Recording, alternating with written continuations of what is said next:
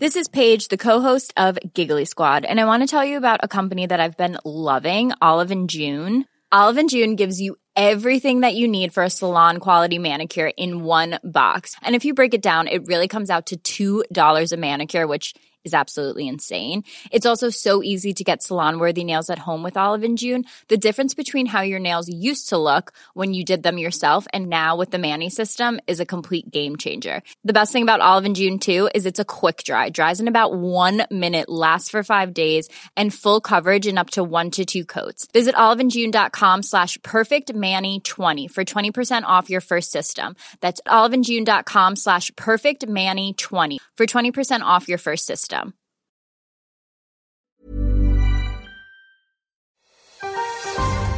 Boldly going where no science show has gone before.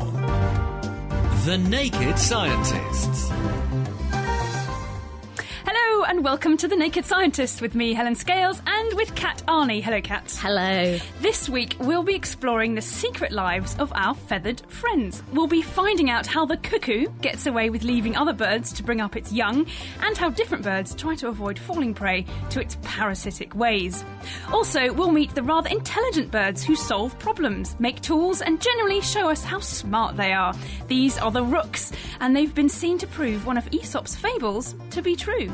Plus, Mira visits the new Darwin Centre at the Natural History Museum in London, where you can see the amazing exhibits. It really is an incredible place, and you can pester the scientists while they work. And in this week's news, there's a new discovery about the genes involved in prostate cancer, how biofuels affect the oceans, robotic surgery, the robot doctors are coming, and why drinking green tea could help you grow strong bones.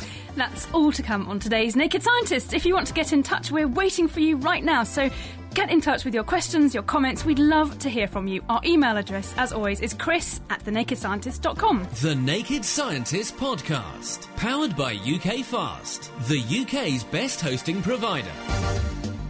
On the web at ukfast.net.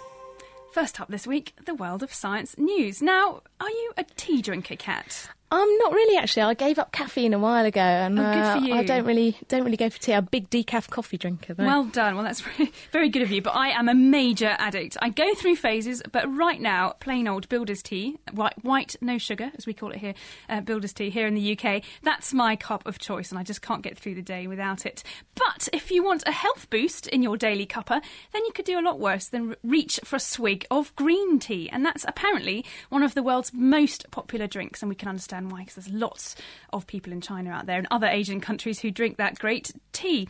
Anyway, alongside lots of other potential health benefits that come with drinking green tea, we know already that it could be quite good for our hearts. It has anti-cancer properties as well. But it now seems that compounds found in green tea could be good for our bones as well. Ping-Chung Leung and colleagues from the Chinese University of Hong Kong have been looking at the effects of tea on bone cells. And they've been looking in particular at a trio of compounds called catechins. And they're found to occur naturally in green tea. And by exposing cultures of bone-forming cells from rats, those are called osteoblasts, to these green tea compounds, these researchers have found that the rate of bone growth and the rate of bone strengthening were significantly increased within just a few days. Well, what's actually going on in the bone cells? Do we have any idea how these green tea extracts are actually helping to promote bone growth? Well, it seems that some of the bone-boosting effect comes down to the activity of a key enzyme, and that's promoting bone growth. And one particular green tea compound called epigallocatechin, or EGC, led to an increase in this particular enzyme activity by 79%, which is really quite a big switch on of that enzyme. It also increased levels of bone mineralisation in these cells, and that's really strengthening those bone cells, making them hard with calcium carbonate to make them strong. So EGC also suppressed the activity of cells called osteoclast cells, and they actually weaken and break down old bone, and that's part of the natural process of bone remodelling as you go through life. You may remember last week on The Naked Scientist we had a very bony kitchen science, but if what we really want to know, I mean, this was it done in the lab? Is it going to work on humans? If I drink green tea, I don't like it, but if I did, would it be doing me any good? I do like it, actually. A cup of jasmine tea is really my thing. But no, you're quite right. these were studies done on rat bone cells, so we need to know if this transfers to, first of all, whether it transfers to human cells. But then also, yes, is it going to be any good if we actually drink tea rather than bathe our bones in tea extract, which we're not going to do? And the research paper at the moment doesn't really point out really how much the doses of catechins compare in their study to a normal cup of tea, or whether you would have any effect if you'd have the liquid passing through your digestive system. So those are questions that we still need to answer. But earlier studies have already hinted that there could be some real benefits of drinking tea.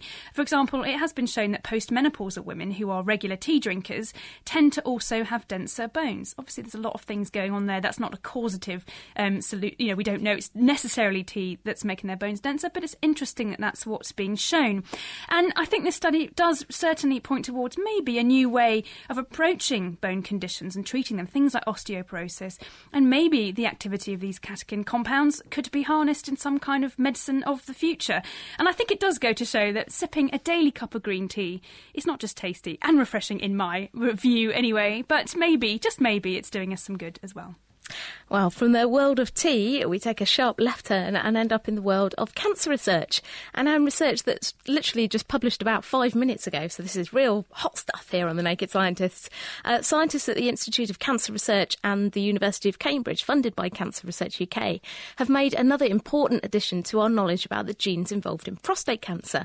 Now, they've discovered 9 new gene variations that can increase the risk of the disease by about 3-fold. And they've published their work in 2 papers in the journal Nature Genetics today, right now. And this is as exciting as it gets, I tell you. And some of these new genes could actually be potential targets for future cancer drugs, which is really important. That's really exciting. But what did they do in this research? How did they go about looking at these particular genes? Well, this is another example of genome-wide association studies. We've seen quite a lot of these coming out lately for things like cancer, heart disease, these kind of illnesses. And they're very, very big studies. You need to have an international team of scientists and lots of expensive kit to do this. But what they do is scan through the DNA of thousands of people using the latest genetic technology.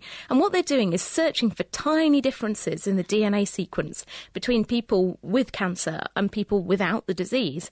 So eventually they narrow down their search to just a few small regions, and they can pinpoint the genetic variations that might increase the risk of the disease. Now, in the first study, the researchers looked at DNA from almost 38,000 men. We're talking big numbers here.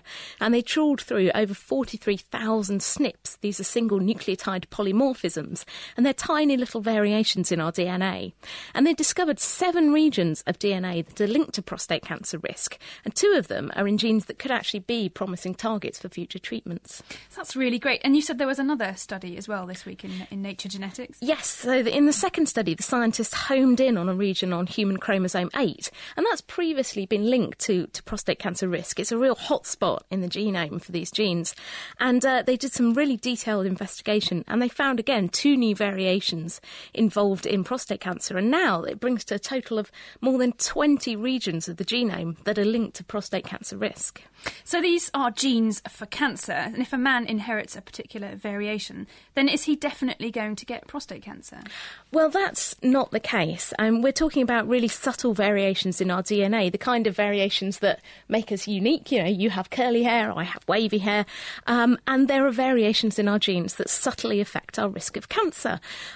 So you can think of genes really like a hand of cards. Some people get really great cards. It means they're very unlikely to get cancer. Some people have really terrible cards, and it means they have a very high risk of cancer. But most of us have, a spread of something, some good cards, some bad cards, somewhere in the middle. And then it depends how, through our lifestyle, how we play our genetic cards. So we need to do more research into these new variations. But certainly it could tell us about maybe who needs more screening or surveillance for prostate cancer, or, and this is a really key problem in prostate cancer, who's most likely to have an aggressive cancer or one that's just slow growing and needs monitoring. And again, it could point to pave the way for new treatments in the future. Well, let's hope so. That's great news indeed. Well, I'm going to take things back to the world of the ocean again. And Oh, you. I know, but it's not all good news again, I'm afraid. Debate continues to rage on as to how we're going to solve the ongoing problem of global emissions of carbon dioxide from burning things like fossil fuels. Well, a new study has just come out and it's shown that if we're not careful, then growing crops to turn into biofuels could spell disaster in the sea, which is something we might not expect to see at all.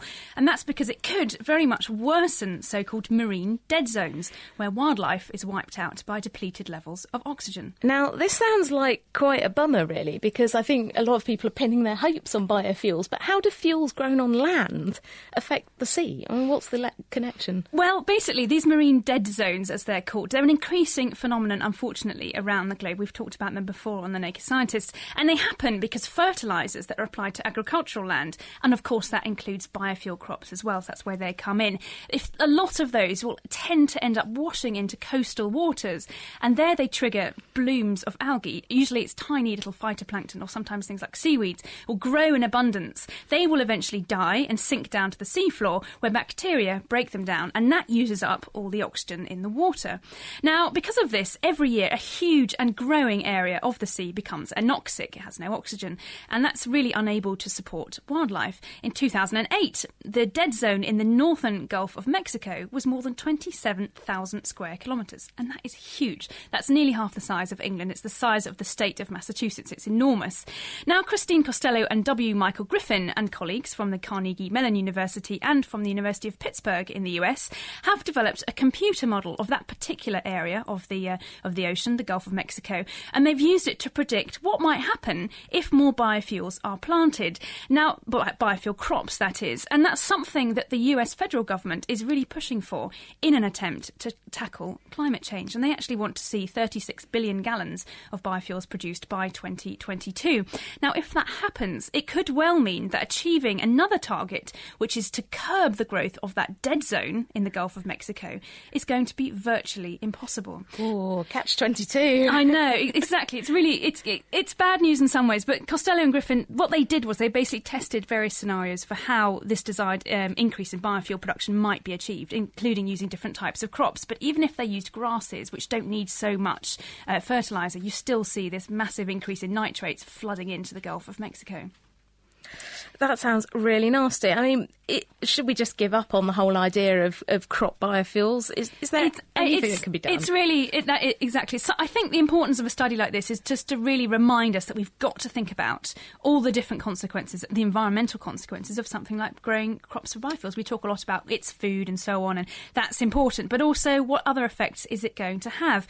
But the authors do point out that there are various options available for reducing the impacts of nutrient runoff from agricultural land, and that includes things like planting strips of vegetation along the edges of rivers. That's called a vegetative buffer strip, and as well as constructing areas of wetland. And also, if you're very careful about how fertilisers are applied, then that can also reduce the amount that gets washed off, because we don't want that anyway. That's useless if it all gets washed away and it's not being used to fertilise the crops.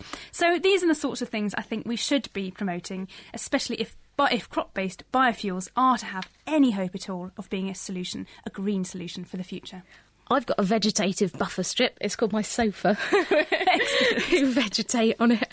Anyway, our final story in the news from me is one about robot doctors. I love this story. I'm scared. As robotic surgery is really taking off. You can have surgeons in one country doing keyhole surgery on patients in another country. It's absolutely amazing. And there's robotic surgery for things like prostate cancer. It's really, really starting to happen now. But the problem is that people have been making all these robots, making all these systems in different countries. But the problem is that they don't really all talk to each other. So now researchers are working on new technology to improve compatibility between robot systems that would allow doctors to use the internet to operate surgical robots all over the world. It does sound like really sci-fi stuff. I mean, is this really going to happen? And what are they doing here? Well, the researchers have developed a new piece of software called the Interoperable Telesurgical Protocol, and it basically standardises the way that robots work over the internet. So it means they can all talk to each other, and you know the software that's operating them and the computers that are operating the robots can talk to all different sorts of robots. And to test it out, they had 9 research teams from around the world using the technique to operate different robots around the world. And in most cases, it all worked. They could operate pretty much any robot they wanted to. And this was carried out in locations in the US, in Europe and Asia as well.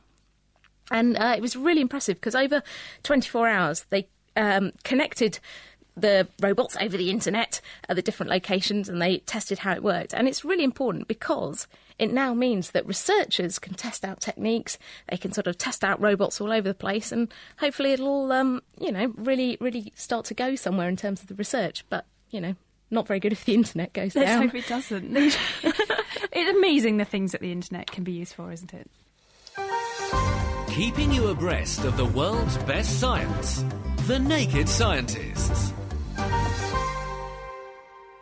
You are listening to The Naked Scientists with Helen Scales and Kat Arney, and this week we're looking up in the trees to share the secrets of our feathered friends. And don't forget, you can also listen to us online, anywhere in the world, or even out of this world. Hello, Second Life people. How are you out there? Well, coming up, we meet a group of problem-solving rooks who display a great deal of intelligence, and we explore the new Darwin Centre at the Natural History Museum in London. But first, it's time to turn our ears to behavioural ecology. How do animals interact with their environment to improve their lot? Well, it seems that cuckoos across the world have found ways of exploiting the nests of other birds. But not all hosts are so easily exploited. To tell us more about which birds know best, we've Rebecca Kilner from Cambridge University with us today in the studio. Hi, Rebecca. Hello. Thanks for being with us.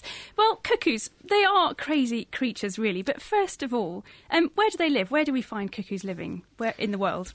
Well, cuckoos are a member of a sort of superfamily of birds, and there are about 140 species of them altogether. But it's really only 60 of the species that are well known, and they're well known for their habit of stealing childcare from other species. So what they do is they lay their eggs in a nest belonging to another bird, and they leave their poor victim with the hard job of bringing up their baby. And those brood parasitic birds, as we call them, are scattered throughout the world. So we can find individuals representing this family on every continent.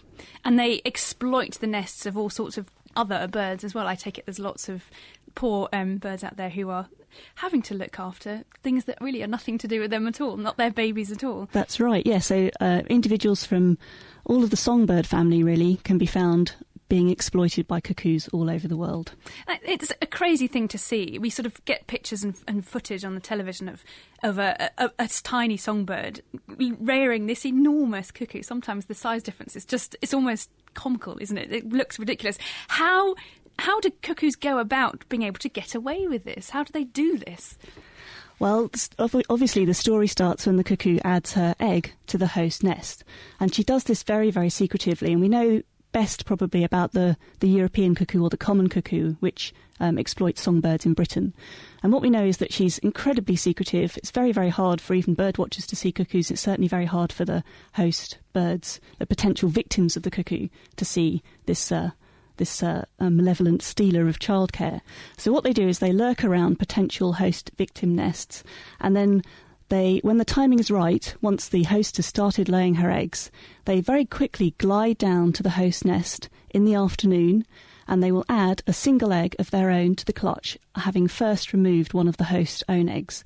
And they do all this in 10 seconds. They quickly fly away again, so there's very little chance that the host bird will spot them at the nest. They only take one of the other eggs out. They leave the other ones there and sort of hide their one egg between all the other ones that were there. Yes, that's right. So they might possibly take 2 eggs, but they never take every other egg from the nest. And the reason they don't take all the other eggs is because it's been shown by experiment that if you reduce a clutch to a single egg, then the host will simply give up on the nest because it's no longer profitable. So it's in the cuckoo's interest to leave as many host eggs in the nest as possible, but she takes out one, presumably because it's more the incubation of the clutch is more efficient if there aren't too many eggs in the nest. So by taking one out and adding her own, she keeps the clutch size, the number of eggs in the nest, constant.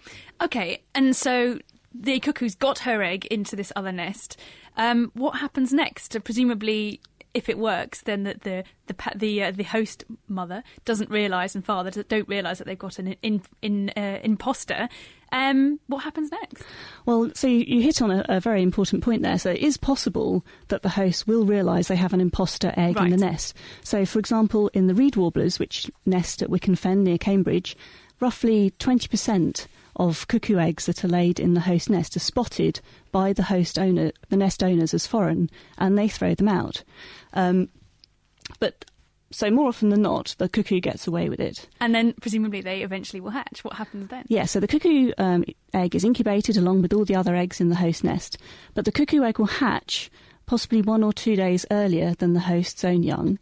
And then at this point, the cuckoo chick sets about instinctively killing off all the members of the host clutch. I've seen that on TV in a documentary, and that's extraordinary. That it knows as well as soon as it hatches that get rid of all the other eggs around me. And yeah, that's right. It's amazing. It's an extraordinary behaviour, and it's an instinctive behaviour. So it will basically, in response to any sort of pressure on the small of its back, the cuckoo chick will walk backwards up the side of the nest and try and tip that whatever's pushing on its back over the edge, and to destroy it. So you've just got a nest with a single cuckoo left in it. That's right. So with the common cuckoo, within say 48 hours of hatching, the cuckoo chick has destroyed the host's own offspring, and it is by itself in the nest.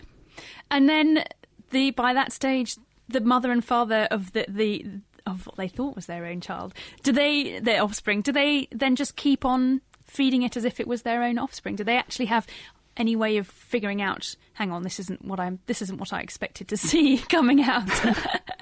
Well, no, it's quite remarkable. The reed warblers at Wicken Fen will carry on feeding the cuckoo chick, and they feed the cuckoo chick at roughly the same rate as they would provision a brood of their own chicks. And that is extraordinary. But are there other species that have figured out ways, or evolved ways, really, isn't it, of defending themselves against cuckoos? Presumably, there must be quite a strong pressure to not allow a cuckoo to come into your nest, because you've really lost a whole breeding opportunity. So how have they evolved ways of getting around that? Well, so there are several different lines of defence that hosts can mount to defeat the cuckoo who's trying to steal the childcare. The first line of defence is that the host can mob the adult cuckoo as she lurks near the nest preparing to lay her egg. So she just screams and sort of tries to get them to... Yeah, in much the same way as birds would mob a predator, for example, potential predator. They mob a cuckoo. But they have to have seen them in the first place to be able to do that. That's right, yes. So that's the first line of defence. Now, obviously, we know that they can breach that line of defence because we know that cuckoos get their eggs into the nest. So the second line of defence that hosts can mount is to spot the foreign-looking egg in the nest. And so this in turn has driven the evolution of cuckoos that can lay mimetic eggs, because they're much more likely to escape that line of defence. So it means they look very similar to the eggs of the host. That's right. They very closely resemble the host's own eggs. It's almost impossible to tell them apart. It's an extraordinary match. So does one species of cuckoo only go and parasitise one other species of bird, or can they do different eggs? Do they have different tricks? Well, so the single species of the common cuckoo has split into genetically distinct host races, and each host race can specialise on a different host species, and they're recognisable by the fact that they lay different eggs appropriate to each host species. That's amazing. That really is. So they can recognise, some species can recognise the eggs, and presumably some can recognise, this isn't my chick, this is not what I was expecting to see, can they? Well, extraordinarily, it seems that the hosts of the common cuckoo can't do that. So we think this might be because their first two lines of defence are relatively robust. They're especially good at recognising foreign eggs added to the nest. And so because they've got these very secure initial lines of defence, they seemingly have no lines of defence at the chick stage. So if the cuckoo makes it to that point, then it's home and dry. The cuckoo chick will be So they fed. almost say, we should be good at being able to figure this out early on, and we're not going to worry about... By the time eggs have hatched, then we expect it to be our own. But yes, and always the case. There's another constraint on the reed warblers as well, which is that their breeding season is very short, and so even if they were to give up at that point, it's very unlikely that they would be able to get another brood produced that season. It really is just fantastic stuff. One final question just for now is, do birds that get parasitised, that get tricked, duped by these cuckoos, do they do it over and over again? Or do they learn a lesson and next time they're even more careful to not let the cuckoos come and lay in their nest? Or do you see reed warblers that every season, every attempt at breeding, a cuckoo comes along and takes away all of their efforts to continue their own species? Well, I can't speak for reed warblers, but I've studied a host species in Australia, and I've seen one poor victim bird be struck 3 times in a row by a cuckoo. Bad luck, isn't it? Very bad luck indeed, yes. Well, that is fantastic. Well, thanks so much, Rebecca. We were learning more about the wonderful world of cuckoos. So next time, if you hear a cuckoo calling, you could have a bit more of an idea of the crazy things that go on. And now it's time to join Mira Senthillingham at the new Darwin Centre, which opened at the Natural History Museum in London this week. It's an 8-storey cocoon that cost £78 million to build and will not only house the museum's insect and plant collections, but also aims to give visitors an insight into the working life of a scientist. So Mira went along to find out just how the centre plans on getting us excited about science. This week, I'm at the newly opened Darwin Centre at the Natural History Museum in London. Now, its structure is quite incredible because it's a giant white cocoon sitting inside a large glass box next to the museum's famous Waterhouse building. I'm inside this cocoon now, and with me is Paul Bowers, the Public Offer Project Director here at the Natural History Museum. So, Paul, tell me what the Darwin Centre is all about. Darwin Centre Phase 2 is the culmination of our sort of 10 to 15 year project of bringing science out into the public domain. The new building creates world-class storage facilities for our collections. That's 17 million insects and 3 million flowering plants. It creates research facilities for the 200 or so scientists that work on those in the Darwin Centre. And for me, the most exciting part is to throw the doors open and make all of that accessible to our public. We have a journey around our spectacular cocoon where visitors will be able to see through windows, interact with interactive exhibits, and talk to some of our scientists who are preparing specimens. And then on the ground floor, we have the Attenborough studio, where we will be running a daily programme of Nature Live events where the public and scientists can meet together and engage in dialogue about cutting-edge research. Now, you mentioned that it's all housed in a big cocoon, and we're inside this cocoon now, and it really is. You are just completely immersed with the science taking place here. Well, the cocoon is quite a remarkable structure. I mean, it is symbolic for us of the scale and importance of our collections, but it's fulfilling a really functional job as well. The collections need to be held in a dark, controlled environment, and the cocoon does that. Cocoon is thermally insulating the collection spaces. The other aspect that we can do in the cocoon is create all of these windows over laboratories, over microscopy areas and our specimen storage areas. So the cocoon enables us to give people that sort of level of insight into the work that we do here. How is this benefiting scientists to be able to do their work with people looking at them? Because there's someone behind us now just through that window and I can just see them there working with samples. For our scientists, what's really great is the research facilities. Having those research facilities created in such a way that they can discuss things with the public as they go through is just a really exciting part. And what about members of the public? How does it help them to have these windows into the life of a scientist? It's very unexpected. Most people don't realise that we have this many scientists working at the Natural History Museum.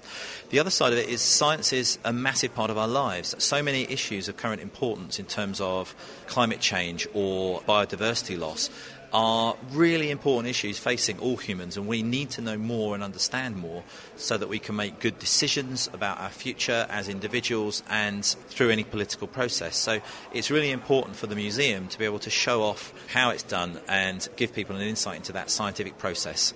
So you mentioned that visitors can just speak to the scientists as they're working with their specimens. How does that actually happen? Part of the challenge for us is balancing up the different priorities of the building. We have to keep the specimens behind glass because they are at risk from being eaten by museum beetles. But we want to make sure that these conversations can take place. So what we've done is we've created an area, a little bit like a post office counter, where there are microphones and speakers, and there are our curators preparing specimens. That's working with big Victorian plant presses, with pinning insects and preparing microscope slides.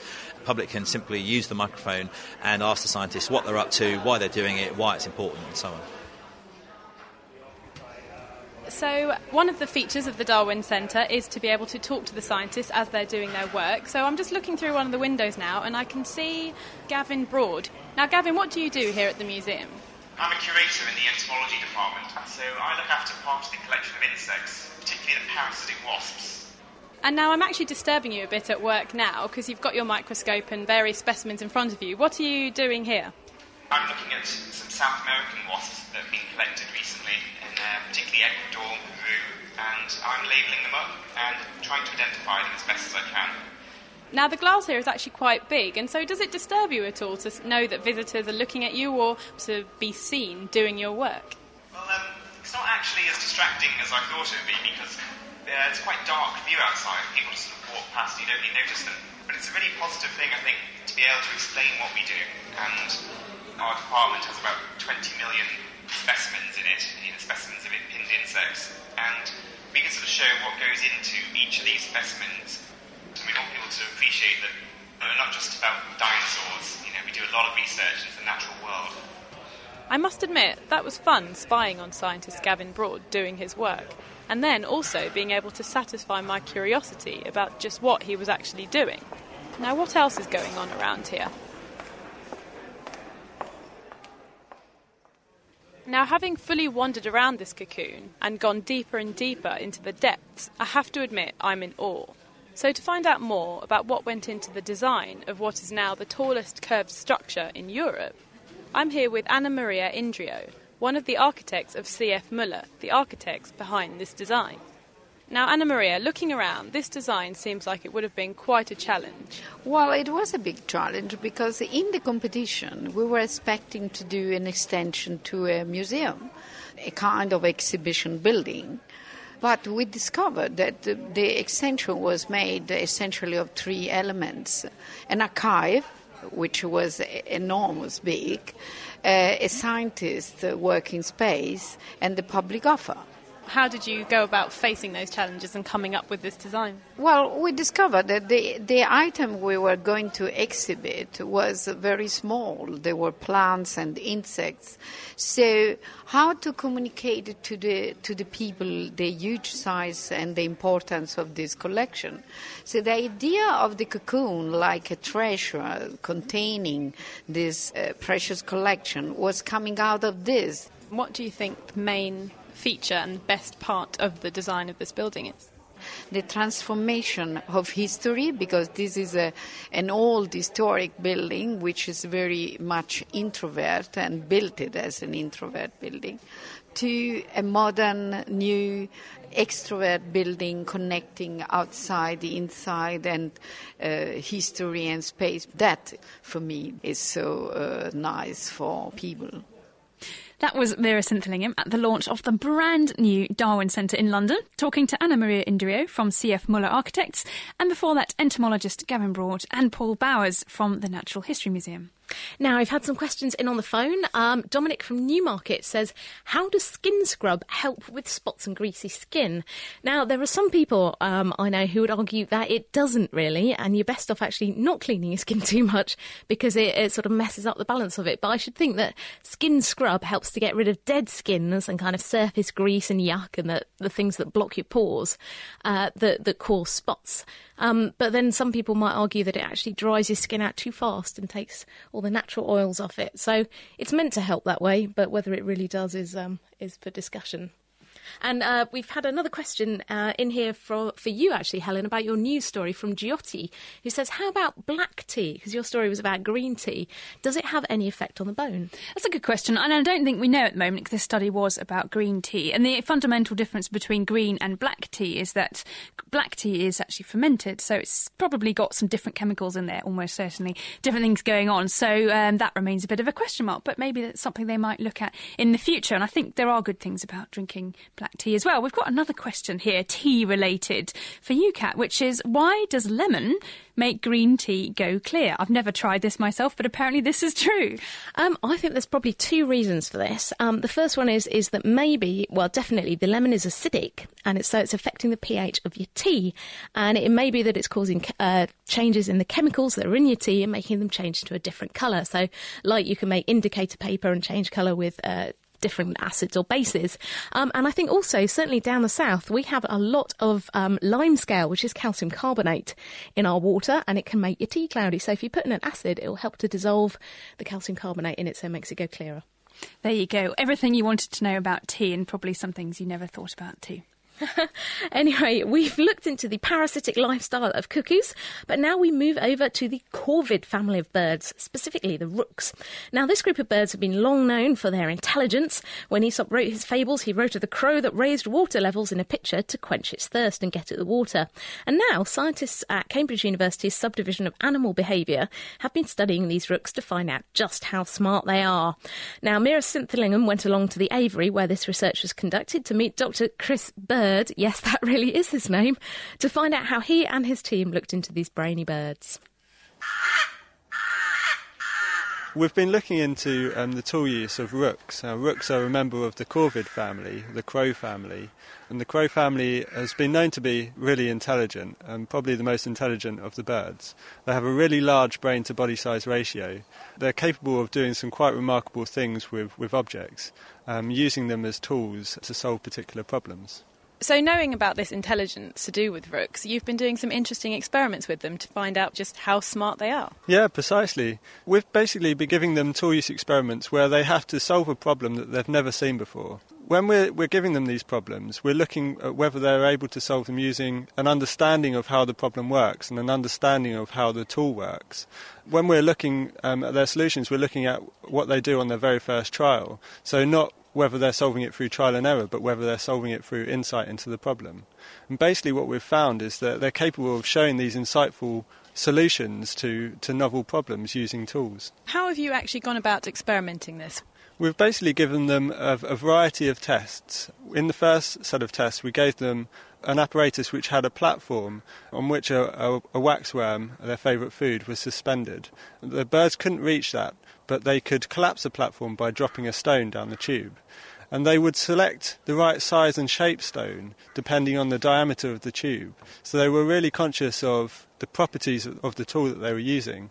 They were also able to solve that problem by using sticks. So they would use a stick to collapse the platform. They'd also modify the stick to make it able to fit into the tube. And they were also capable of meta-tool use, which is sequential tool use, using one tool to get another tool. We gave them a second set of experiments where they had a clear perspex tube about 15 centimetres tall with a small cardboard bucket in the bottom. And in that bucket was a couple of their favourite worms again. And we wanted to see whether they were capable of using a hook-like tool to extract the bucket and get at the worms. That's something which New Caledonian crows have been shown to do in the wild. They've been shown to use hook tools and even to manufacture hook tools in order to pull out grubs from holes in the trees. So we gave the rooks these experiments and found that they were just as capable of using a hook tool to extract the bucket. Not only that, but when you gave them a straight piece of wire, they would put the wire into a tube and make their own hook, and then flip that hook round and use the hook to pull the bucket out of the tube, which is really quite remarkable. Now, you show me videos of them doing this, and it is actually quite impressive because you can almost see them have this moment's thought to just think, OK, which is the right choice, and get their worms. Now, as well as all of this, you've also been doing some experiments to see if one of Aesop's fables are true. Yeah, that's right. Aesop had his fable called The Crow and the Pitcher, which was basically about a thirsty crow that couldn't find anything to drink apart from a small bit of water in the bottom of a pitcher jug. And the bird couldn't reach that water, so it went off and got some stones and put those into the jug to raise the water level up until it could reach it. Now, we wanted to see whether that was something which was within the possibilities of what the rooks could achieve. There was a report in the early 1980s about rooks in an aviary using a plug to form a pool of water.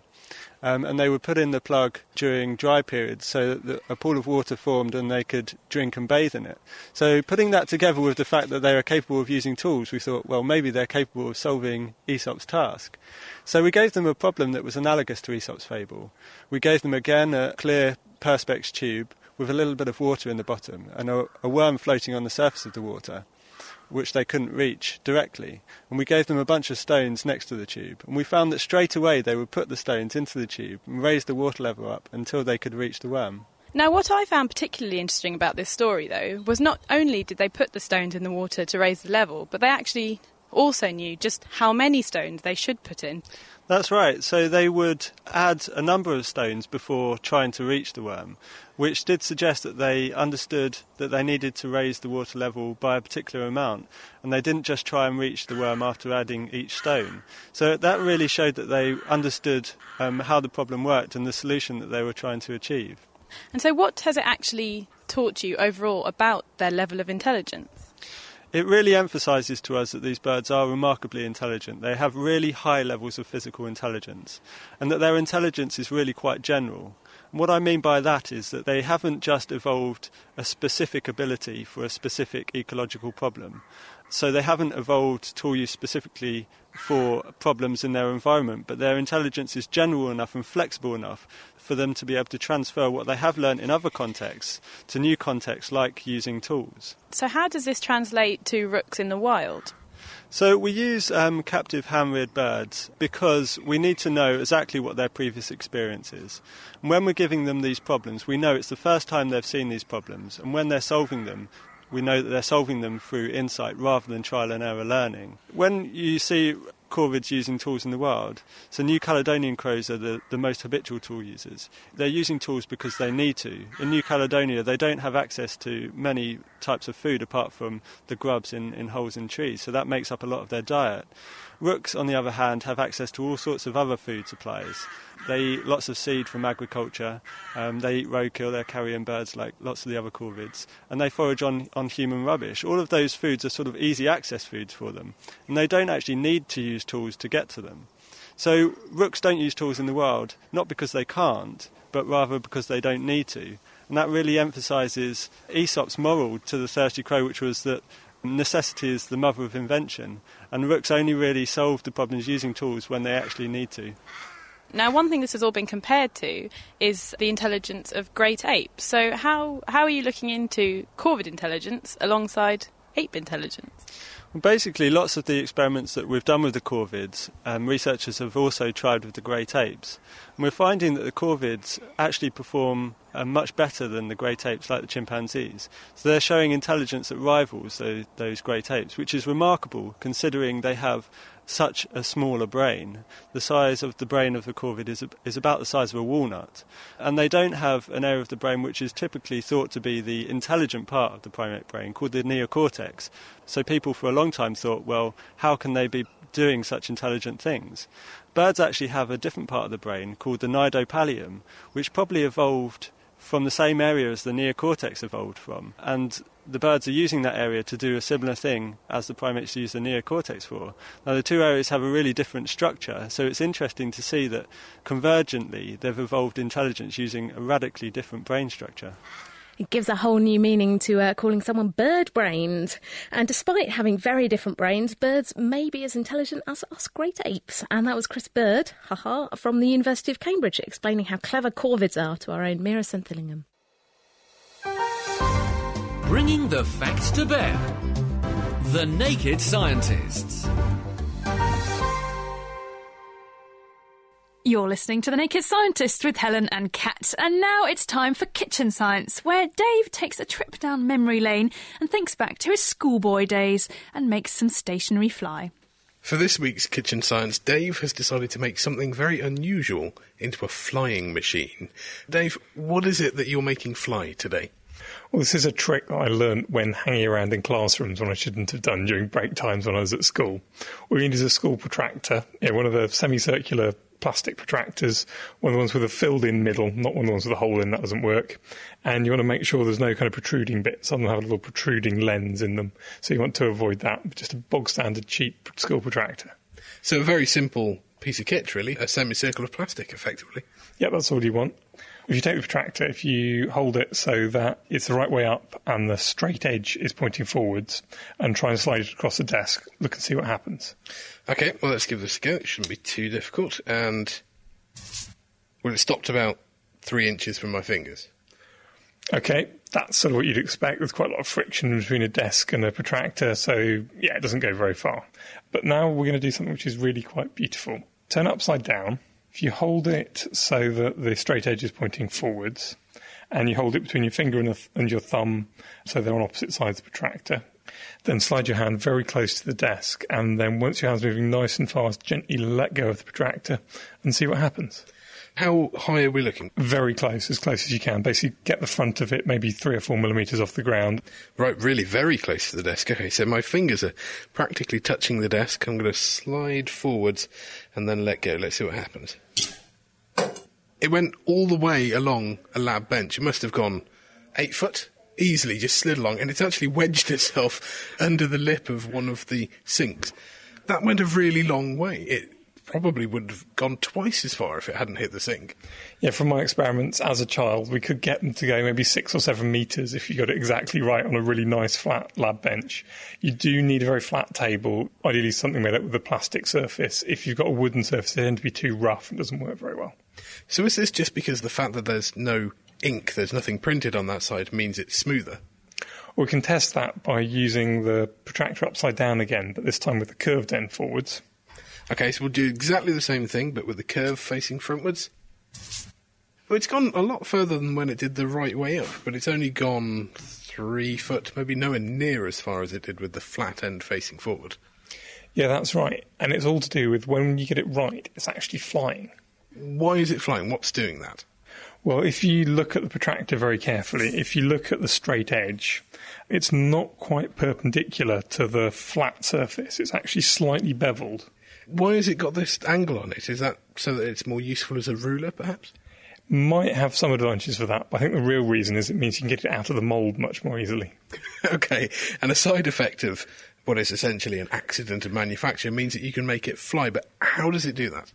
Well, if the protractor's sitting upside down and it's very, very close to the table, as it moves forward, it's going to hit air. And because of that angle, that air is going to get pushed downwards under the protractor. And because the air can't get out the front, because there's more air piling in there, the only place it can get out is at the back or the sides. So that air will stay under the protractor for quite a long time, which will lift it up maybe 1/10 of a millimetre, a couple of tenths of a millimetre, which is high enough for it not to hit anything on a very flat, smooth surface, and so it flies.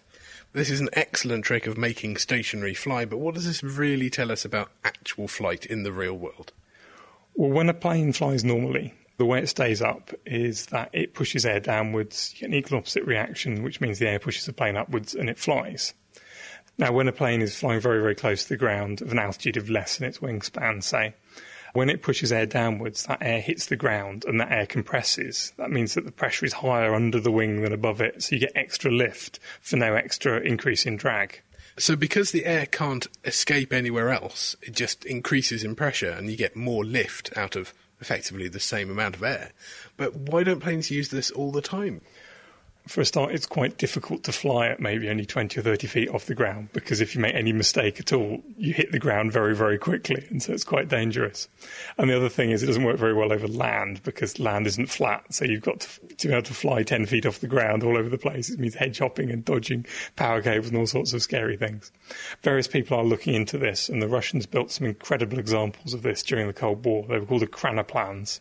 They built planes, basically, which weighed up to 500 tons. They'd fly maybe 10, 15 feet off the ground. And they used about 1/8 of the amount of fuel of a normal plane. So a risky way of doing things, but a very efficient way of doing things. But do we see this in nature? It's all well and good in technology. Well, yeah, if you've ever watched a swan taking off, it sort of struggles incredibly hard and just about gets into the air, and then it spends a good 10, 15 seconds flying at maybe only 2 feet off the water until it eventually picks up enough speed. The reason for that is the first time it takes off, it's flying in ground effect. It needs to get up a lot more speed before it can fly normally at higher altitudes. Fantastic. Well, who'd have thought that a protractor, an educational tool in itself, could actually teach us all sorts of things that it was never intended to do? You can catch a video of Dave's amazing flying protractor on thenakedscientist.com/kitchenscience, and we'll be back with more experiments very soon. Thanks, guys. So the shape of the protractor makes it glide across smooth surfaces, floating on a bed of air. Much more fun than using it for maths. If you've had a go at any of our experiments, do get in touch. The email address, as always, is chris@thenakedscientist.com. Now, we've had a question on the phones from Irene Cranwell, who wants to know, how do cats purr? Now, there isn't really a special purring organ in a cat. It's simply a very fast movement of their voice box. So it's fast twitching of the muscles in their larynx, which rapidly kind of flap up and down something called glottis. That's sort of some little flaps inside your throat, and it causes air vibrations as you inhale and exhale. And interestingly, a fact for you is that tigers, lions, jaguars and leopards can only purr when they're breathing out. And how lovely, the idea of a tiger purring. We've also had a question here from Durgesh, who wants to know, where does the energy come from to pump the heart? I think that's one for you, Kat. Now, this is a really good one, because basically it's the same energy that we use for all our metabolism. It's the energy created by eating fuel, metabolising the food that we eat, turning it into energy in the form of ATP within our cells, and it generates energy. But actually, the stuff that makes the heartbeat is electrical impulses from our nerves, and then the electrical impulses in the muscles. And interestingly, you can take muscle cells out of the heart, you can grow them in the lab, and they'll still beat within the lab, because basically you have this kind of feedback loop that just keeps them beating, but they get all out of rhythm, and you need the nervous energy, the nerve impulses, to get them all beating together. Be still, my beating heart, absolutely. You're listening to The Naked Scientists, and with us in the studio this week is Rebecca Kilner from the University of Cambridge, and we're talking all about birds, and in particular about cuckoos and all the terrible things, well, I think very clever things that they get up to steal the childcare from other birds.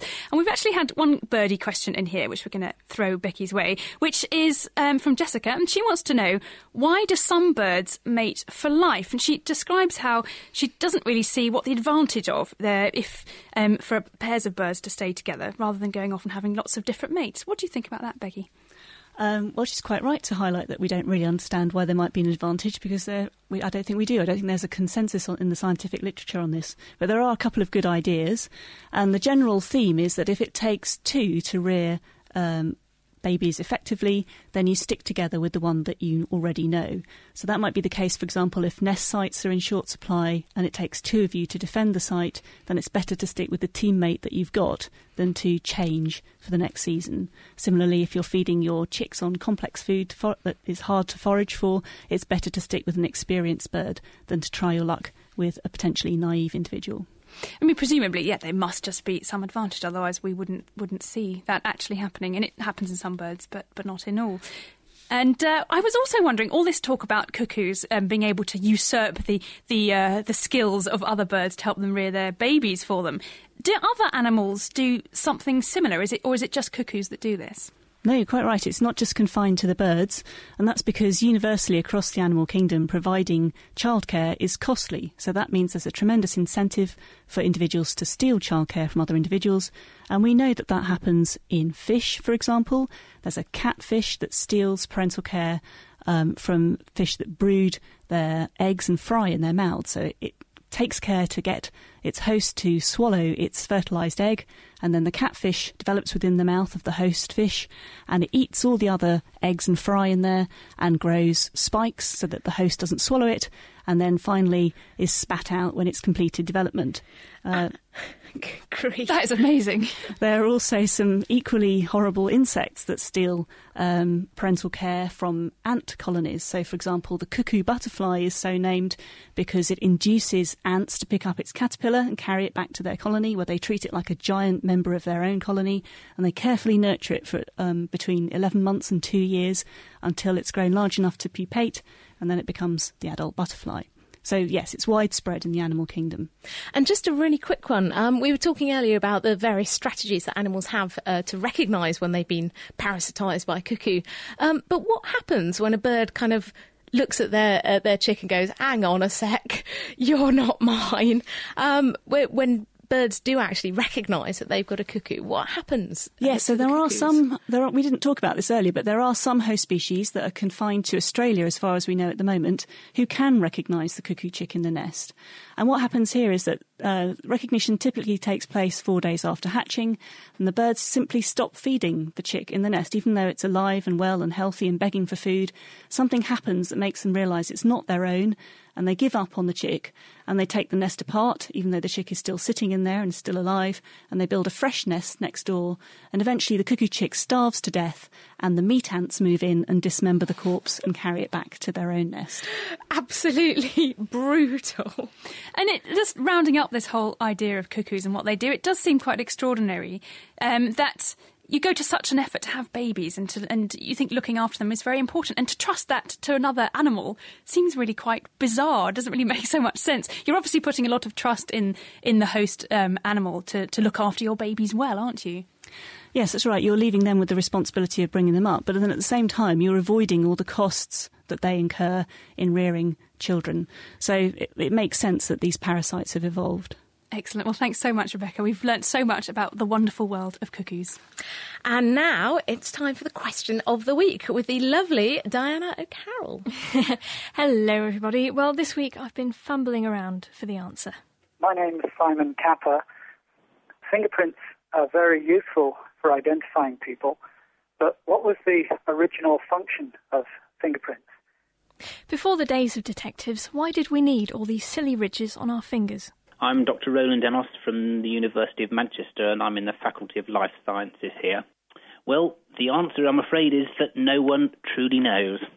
The most obvious idea is that they roughen our fingers to increase the friction, but we've done some tests here in Manchester, and we found that, in fact, the fingers actually behave rather like car tyres, and because the fingerprints actually reduce our contact area with a surface, they will actually reduce friction, just like the grooves in car tyres in a wet weather tyre reduces the grip of a Formula One car. Another possibility, which I must say I favour, is that the ridging could actually help to prevent blister formation, because the pattern will allow our skin to have much greater compliance, and so that can help to reduce the shear stresses around the edge of our contact zone. And the reason I believe that is that if you ever do DIY tasks, what you tend to find is that the only bits where you get blisters is the bits not on your fingerprints or wherever the big pattern of your palms, but in areas where there aren't any prints. Well, of course, there's no doubt that one of the roles of fingerprints must be to improve tactile discrimination, because rubbing your finger over a surface, when it hits the rough projections, they seem to help to detect the vibrations, and so it is likely that one of the roles of fingerprints is to improve touch discrimination. But that can't be the main function, because the soles of our feet, the palms of our hands also have fingerprints, so that must be just a secondary function. Fingerprints may be there to reduce blistering when hanging around in trees, or to create vibrations from the items we touch, and this heightens our sensitivity in our fingers. Now, on the forum, both JNA and Discovery Dave said that fingerprints help to improve our touch sensitivity, so they're maybe right there. And Nizzle said that fingerprints are probably helpful for usefully gripping items around the house like doors, but I can say my fingerprints are very good for giving me calluses when I play that harp. I was going to say, I saw you checking your fingers out there. Well, next week we'll be tackling a cartilaginous question. My name is Aaron Santos. I'm a physicist working in the chemical engineering department at the University of Michigan. And my question is this. If blood comes from bone marrow and sharks are cartilaginous fish, then where does a shark's blood come from? How do sharks make their blood? There's not always just one right answer, so help us to answer this question of the week by emailing chris@thenakedscientist.com, or you can use the forum, which is thenakedscientist.com/forum. And that was Diana O'Carroll with our question of the week. She'll be back next week, but in the meantime, it's available as a standalone podcast on the web at thenakedscientist.com/question of the week. Well, that's just about all we have time for this week on our Cuckoo Bird Friendly show. So many thanks indeed to Rebecca Kilner and Chris Bird from Cambridge University. Thanks also to our production team, Diana O'Carroll, Mira St. Fillingham, Ben Valsler, Dave Ansell and Tom Simpkins. Next week, we're taking a peek at Researchers Revealed. Friday, September 25th is the first time anyone in Britain has been involved with the European Researchers' Night. And Ben, Mira and Dave will be in the Great North Museum in Newcastle for a night of fashion, music, comedy and science. Doesn't that just sound fantastic? They will be live in Second Life during the event, and then we'll be bringing all the highlights in next week's show. So if you have any questions, you can write to us on chris@thenakedscientist.com with any questions at all. But for now, thanks very much for listening and see you next time. Goodbye. The Naked Scientist podcast comes to you from Cambridge University and is supported by the Wellcome Trust, the EPSRC and UK FAST. For more information, look us up online at nakedscientist.com.